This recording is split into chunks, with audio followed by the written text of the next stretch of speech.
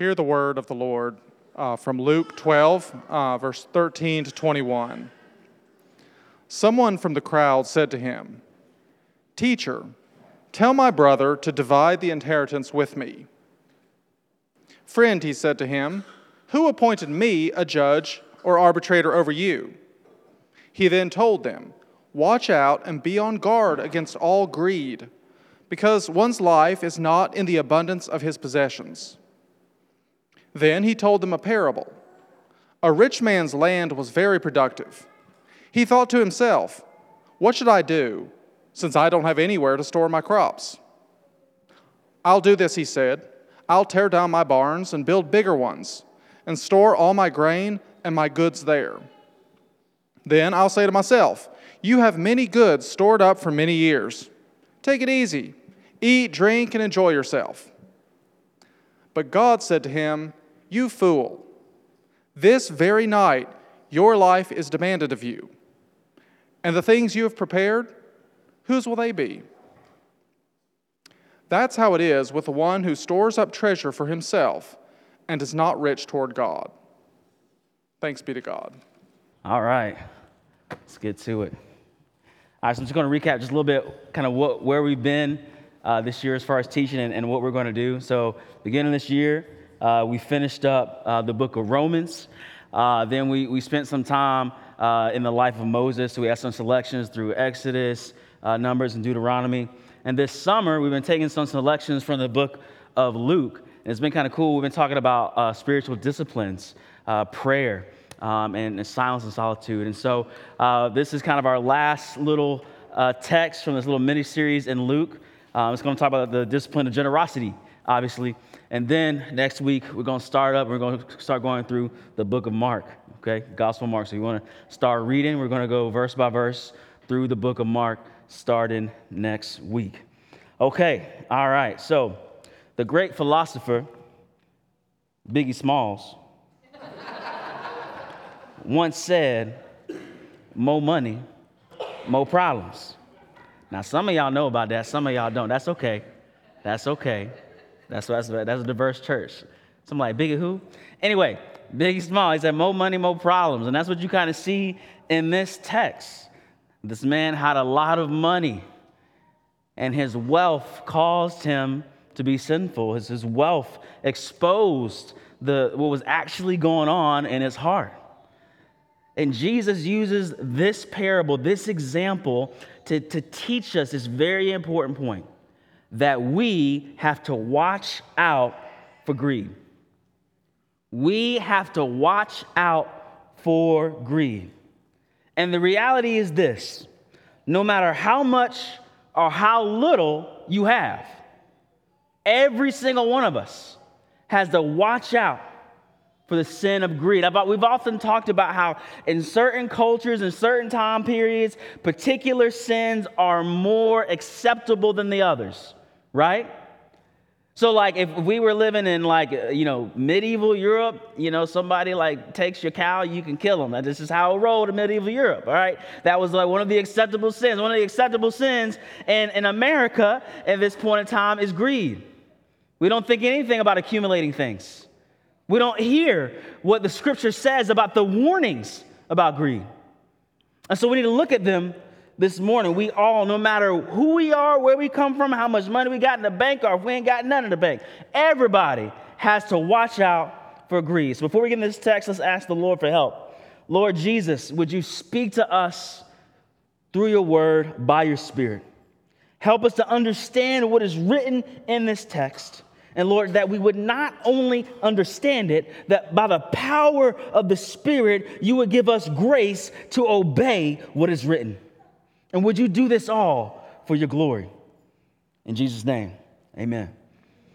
All right, we see in verse 13, it says, someone from the crowd said to him, "Teacher, tell my brother to divide the inheritance with me." "Friend," he said to him, "who appointed me a judge or arbitrator over you?" That's Jesus, the one talking. Listen. What this verse tells us that we often approach Jesus for selfish reasons. This guy might have thought he was being super spiritual, But the reality is he might have heard about Jesus' teaching on generosity, and he was mad because his brother got more money from the inheritance than he did. So that, well, maybe if I come to Jesus and I'll use kind of the stuff that he says about money, maybe I can actually get him to do what I actually want. You can see by the response that Jesus immediately sees right through that. Jesus is not playing games. He understands what's going on. Listen, maybe he thought he could use Jesus to get what he wanted, right? In other words, he thought that he could manipulate Jesus. He didn't say, hey, Jesus, could you consider talking to my brother? He said, Jesus, tell him. Who does he think he is to roll up to the Lord talking about, Jesus, let me tell you what you ought to do? But the reality is, many times that's us. Let me tell you, maybe you're not doing your job so well, Jesus, but I got you, okay? I got you. I got the wisdom that you need. So let me tell you what you ought to do. Listen, we have to be aware of this because this man in this scenario, he was trying to use Jesus to manipulate his brother. Now, what the brother, like, let's say if Jesus was like, yeah, Jesus, the Lord of all creation, is like, you should give some money to your brother. He can be like, I guess I have to. Like, he is using Jesus to manipulate others. And we have to be aware of this. That we cannot use God to manipulate those around us. See, we do this when we try to hold people to standards that we ourselves cannot hold. Right? So this man's like, hey, tell him to be generous. And Jesus is like, well, actually, you're not generous. Yeah? So we have to be careful that before we start looking at what others are doing, that we are using the magnifying glass of God's word to look at our own hearts. It's not a telescope to look at other people. It's something that magnifies what's in your own heart. This also means that, listen very carefully, that we have to discern between universal biblical standards and personal convictions. Let me make it plain. A lot of us have good personal convictions. Maybe you feel convinced by the Spirit that you ought to do this or that. But if it is over and above what the text of Scripture says, then you can't make somebody else do it. So let's talk about the thing about Jesus. Suppose somebody's like, you know what? I give away 50% of my income. I'm that generous. Therefore, you should, now, their personal conviction, your personal conviction, as good as it may be, as nice and generous as it may be, cannot be the yardstick through which you measure somebody else. It has to be God's word and God's word alone. What this is telling us is that we must apply God's word to ourselves first. The hard sayings of Jesus must hit our hearts first. In other words, you cannot preach repentance without modeling repentance. That's why the church has this reputation of hypocrisy. We should not be calling people to do something that we ourselves are not trying to do.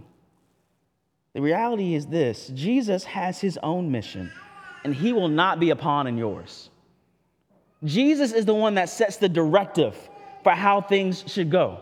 That's why he says, who appointed me as judge? It's so funny because, ironically, Jesus is the judge of this man.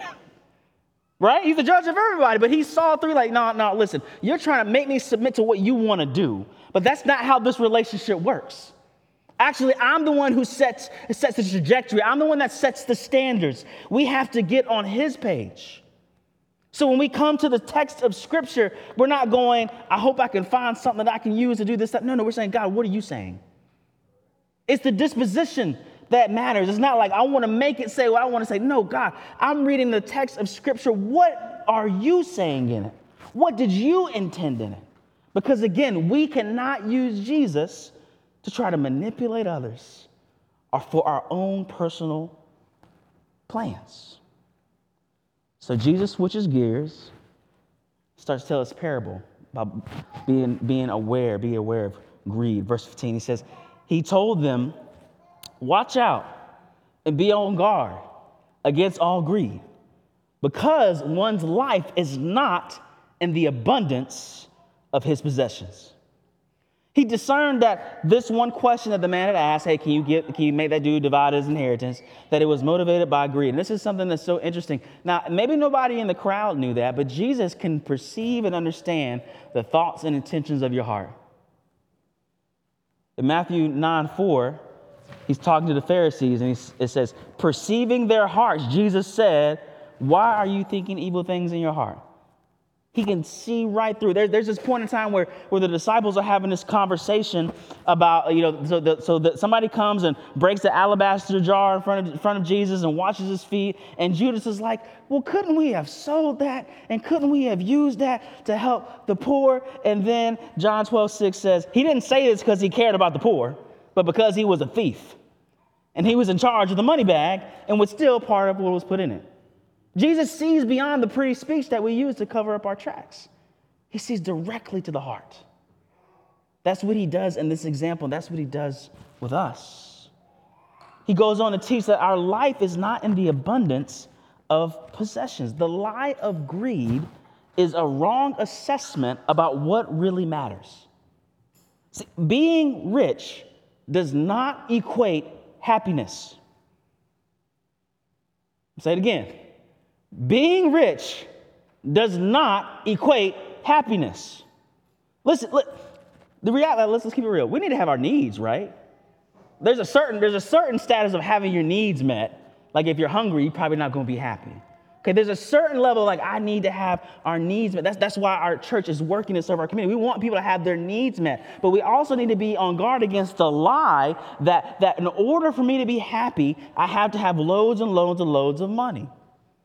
The reality is that you can look statistically and see that money does not equate to happiness. Why are all the celebrities sad? According to our culture, they should be just fine. They got all the money. I mean, let's just keep it 100. Like they're not just like a little bit sad. Some of them they're committing suicide. They're having these drug overdoses. The fact of the matter is, lots of money does not automatically equate I am happy. And Jesus is trying to make sure we understand that. He says that you have to be on guard against greed. The reality is this: advertisements are propaganda. Now listen. Now, there was a time when you had to watch TV and commercials came on. Y'all remember that? There's a time when commercials came on. The kids don't even know what a commercial is. But in the off chance that commercials come on about toys, can I get that one? You didn't even know what that was like 2 seconds ago. But I need it. No, you don't. You're fine. The reality is we can see it so clearly with kids, but there is advertisements geared to us. No matter how much money you have or what your culture is, there is propaganda just for you. Catered just for what you want. Maybe it's I want to go to this exotic place. Maybe if I need that fancy shoe. Maybe I need that nice car. Whatever it is, there's propaganda geared toward you. And so Jesus is saying, be on guard about that. Not only that, it's really interesting that we need to understand this biblical picture of the danger of riches. Look at verse 16. It says, then he told them a parable. A rich man's land was very productive. He thought to himself, what should I do since I don't have anywhere to store my crops? What's interesting is if you pay really close attention, it didn't say the rich man was really good at business. It didn't say the rich man was super wise. It says his land was productive. Like Jesus is getting credit to the land, not to the person, not to the man. The reality is there is so much providence and so much sovereignty to people's success. If Steve Jobs was born in Iraq, we would not have no Apple.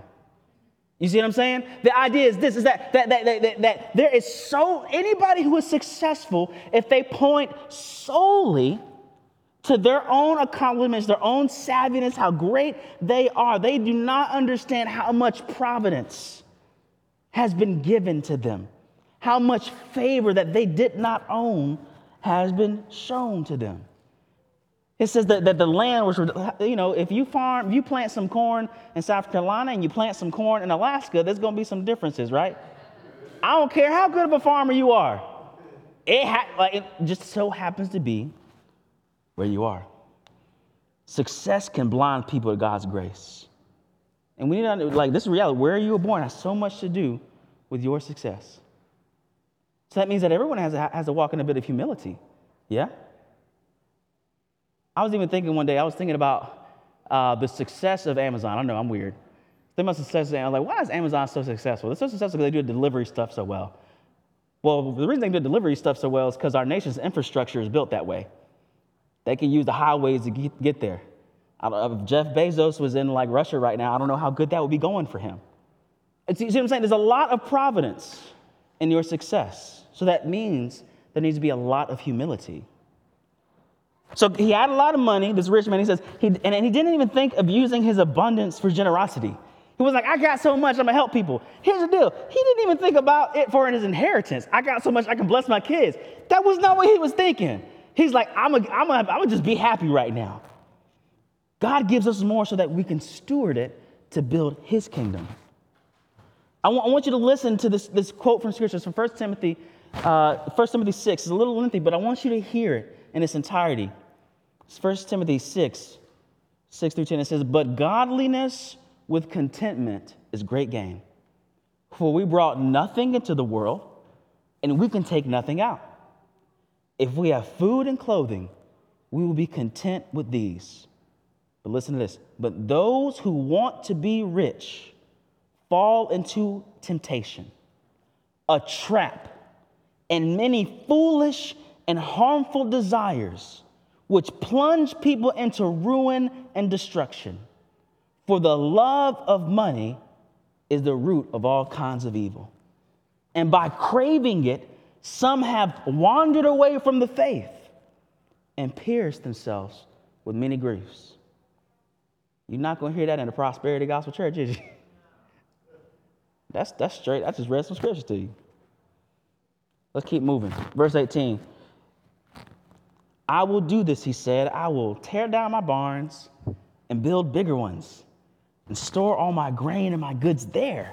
Then I'll say to myself, you will have many goods stored up for many years. Take it easy, eat, drink, and enjoy yourself. We get from these verses that money is not meant for selfish accumulation. Think about this. He had to spend more money to store the money that he had. He's like, I need to tear down. I'm sure his barns. If I had to spend more money in order to hold all his money, and this fundamentally was a self-consumed endeavor. It was about him. It was about his enjoyment, his peace. His goal in life was to just enjoy himself, right? And money was a tool to the idolatry of himself. The scripture says that the love of money leads to all types of evil. The reality is it leads to misplaced priorities. I want to keep it 100, y'all. There are times when money I've been struggling, and I've had to make decisions. I said, hey, employer, I know you want me to work on Sunday, but I've made a commitment. I need to go to church. And did that equal me having less money? Yeah. The love of money can get misplaced priorities. Not only that, the love of money, it fuels all types of anger. You know, when people if you hear about in our community that there is some violence, a lot of time that's surrounding some drugs. And some people got mad at one another. And the love of money fueled anger, and it fueled murder. Or even think about this. There's such a problem with trafficking of people in our country. That's not fundamentally first and foremost about lust. That's about getting more money. And it's fueling all types of evil. So Jesus is saying you need to be on guard against that. We need to think about, okay, so if money is not meant for just selfish accumulation, what is it for? What is it for? The scripture gives us some outlines. First and foremost, the money, you get money to provide for your needs. Scripture says the man who doesn't work doesn't eat, right? So you work hard to provide for your needs. Secondly, you work hard to provide for your family. Scripture says that the man who doesn't provide for his family is worse than an unbeliever. That's what it says. So you work hard to provide for yourself, you work hard to provide for your family. I'm going to preface the next part with this verse. It says, each one must give as he has decided in his heart, not reluctantly or under compulsion. For God loves a cheerful giver. So what is money for? One of the reasons for the Christian money exists is so that you can help provide for the needs of the church. Part of our partnership covenant, it says that our partners take the responsibility and make the commitment to fund the mission of God through our church. Here's the reality. Our church, more ministry happens in our church campus than on Sunday. Stuff is going down like every day. And people do weird stuff like flush, not toilet paper, that's normal. No, I'm going there. No, people like to get paper towels and flush down the toilet. That seems all cool, but who got to pay for the plumber? That's real. And those are risks you get when you say, we're going to use our building to bless the community. So, we're going to need some money to make sure that we can upkeep our stuff so that we can continue to bless people. That the money frees up the pastors and the staff to be able to fulfill the functions of the church while also being able to care for our family.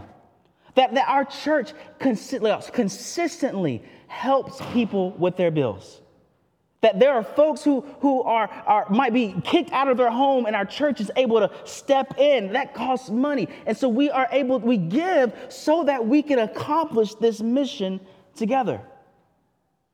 Money is meant to be generously blessing others. I like to brag on my wife because she's real quiet. But one of the things that she does, when she cooks a meal, almost half of the time she cooks a meal, she cooks way more than we need.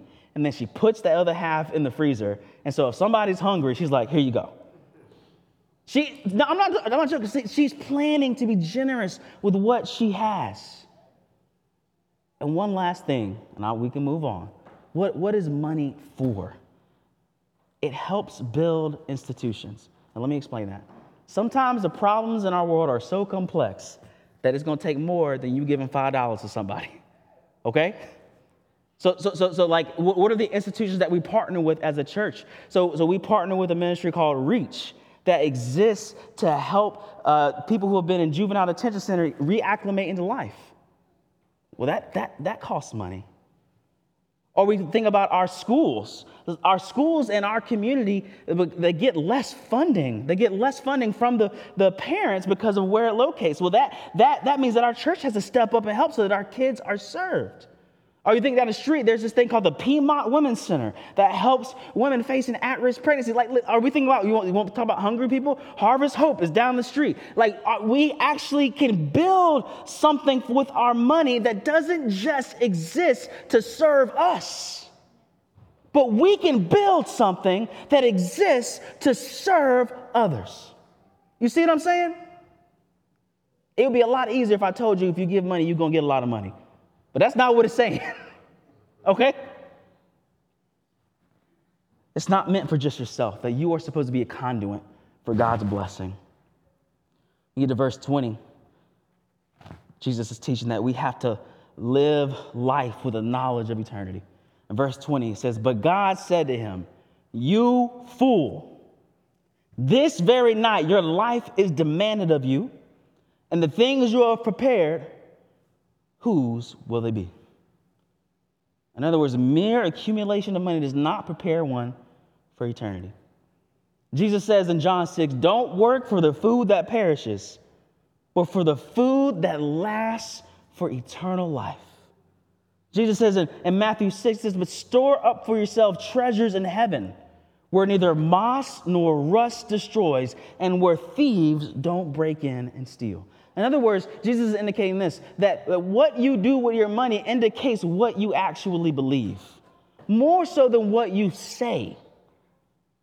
You want to follow somebody's purpose, follow somebody's ideas, you got to follow the pocketbook. Because our money speaks about what we care about, what we deserve, or not what we deserve, but what we want to honor. And then he goes on in verse 20 and says, "This is how it is with one who stores up treasure for himself and is not rich towards God." You've got to ask yourself a question. What is the difference between storing up treasures for yourself and treasure for God? What is the difference about that? We need to be clear about the whole biblical witness. You need to save money, okay? You need to save for retirement. Don't be dumb, okay? Let's just keep it 100. But are we using our money, our excess money, when we have provided for our needs and we provide for our family, are we using our money for God and his kingdom versus just mere selfish enjoyment? We all have to ponder the question, how can we be rich towards God? And again, this applies no matter where you fall on the economic scale. You know, there's a story when Jesus was at the temple and this widow gave 2 pennies. And she just said, this woman has given more than anybody else because they gave out of their excess. But she gave, even though she had needs, she gave. Her heart was one of generosity. Now, when we get to this part, we talk about money in church, so sometimes this is awkward. A lot of times people are asking themselves, okay, so you're saying that I'm supposed to give money to the church, or how much, this, that, and another. Okay, I'm not, this is a really awkward area. Let's just keep it 100. People have abused this in the church. So I'm going to tell you by way of testimony, okay? When me and my wife got married, we looked at the scripture and we said, you know, it seems that the most consistent thing that we can see in the text is that you tithe. That just seems to be what's consistent. And y'all, we was poor, okay? And we decided to give that 10%. That was the first bill we had. And let me keep it 100 with you. That did not mean we became rich.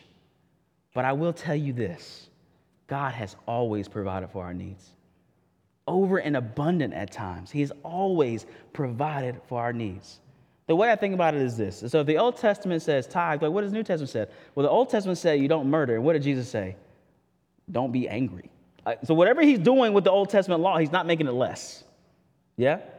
Old Testament says don't commit adultery. Jesus says don't even be looking at a woman with lust. Whatever he does, it's not, it's not less. Okay? So what I've found is that God has been so faithful. He's been faithful to our family and our church. Our church has been giving 10% away, over 10% away since we exist. And he is, y'all, look where we at. This church is like 4-5 years old, okay? That don't make no sense. God has been faithful. Not that we got money just spilling out of our pockets, but if we are faithful, if we are honoring God with our money, he is going to supply our needs. As a promise in Philippians 4:19, it says, my God will supply all your needs according to his riches and glory in Christ Jesus. This means that we have to have a generous disposition because you can't really outgive God. You can't do it. It's impossible. Now, I didn't have a good segue in this, but y'all know in every sermon we got to talk about the gospel. So this is that part of the sermon. Okay? The scripture says that Christ became poor so that we could become rich. 2 Corinthians 8:9, it says, for you know the grace of our Lord Jesus Christ. Though he was rich, for your sake he became poor, so that by his poverty you might become rich. Now let's think for a minute. Before Jesus took on flesh, what did he have? It's kind of hard because it's like everything. I mean, like he is in heaven, in perfection, holiness, being worshiped. There's this shining glory that exists. He is the supreme being above everything else. That's what he had. But what did he lay down? When he came upon this earth, the scripture says that he laid down some of the access to his deity. So the God who never hungers got hungry. And the God who never sleeps got sleepy. And the God who needs something became needy. He laid down what he had because of his godness, and he laid down that full access to godness. Not only that, he had perfect honor in heaven, and he came down, and what did he receive here? Shame. He had all power, but he dies on the cross in weakness. He has the riches of heaven, and the scripture says that he didn't even have a place to lay his head. He traded his life for death. And then what do we gain? Through his death and resurrection, we gain access to God. We gain honor as God's children. We gain the power of the Holy Spirit. We gain the riches of the knowledge of God. And beloved, we gain eternal life. So Jesus is not asking us to do something that he didn't embody. He's not asking us to be generous when he himself was stingy. But he was generous to the uttermost. So what do we do with this? One of the key ways of fighting greed is to seek to live simply. There's a book you should read. It's called The Ruthless Elimination of Hurry. And one of the chapters talks about simplicity, and it has some really concrete things in there. Like this: don't be impulse buying stuff. I have a problem. It's called books. Okay, I like books, and I've had I look at a book and I'll be about to press the clip. I'm like, no, let me chill. I don't need to buy that today. I ain't read the 3 ones I got. You know what I mean? We don't need to impulse buy. We need to live by a budget. When we think about generosity, I feel like we always think about it spontaneously, and that's cool if that happens. But if you don't plan to live generously, you won't. And if you don't plan to fulfill your responsibility, like what is it for? To take care of your needs, take care of your family needs, and to be generous. If you don't budget for generosity, it's not going to accidentally hit you upside the head. And the last thing is, I'll say this, is that you savor what you have. We live in a culture that always wants you to go to the next thing. But he has given us precious gifts if we would just open our eyes. If you would ask yourself, God, what have you blessed me with? And usually, whether you have a little or not, usually it's not stuff. Usually it's the people. Look at what you've blessed me with, Lord. Help me to savor those. Help me to savor my family. Help me to savor my church family. Help me to savor all these relationships that build me up. If we can create a disposition of contentment, that will go a long way in fighting the sin of greed. So all I got to say is this. This parable is called the parable of the rich fool. So Lord, help us not to be rich fools. Yeah? Help us to be wise and heavenly minded with the things that we have been given. Let's pray. Father, I pray that you would accomplish your work through the word, that you would make us a generous people, that we would not give out of compulsion, we would give cheerfully, that we would be generous to those around us because Christ Jesus was generous with his own life for us. And Father, I pray that you would use our generosity to accomplish things for your kingdom. With those who are weak and overlooked and oppressed, would they be helped? Lord God, would we be able to create systematic change and uplift in our community? Lord, use the little 2 pennies that we have. Use what we have. And would you multiply it for your glory? In Jesus' name, amen. Amen.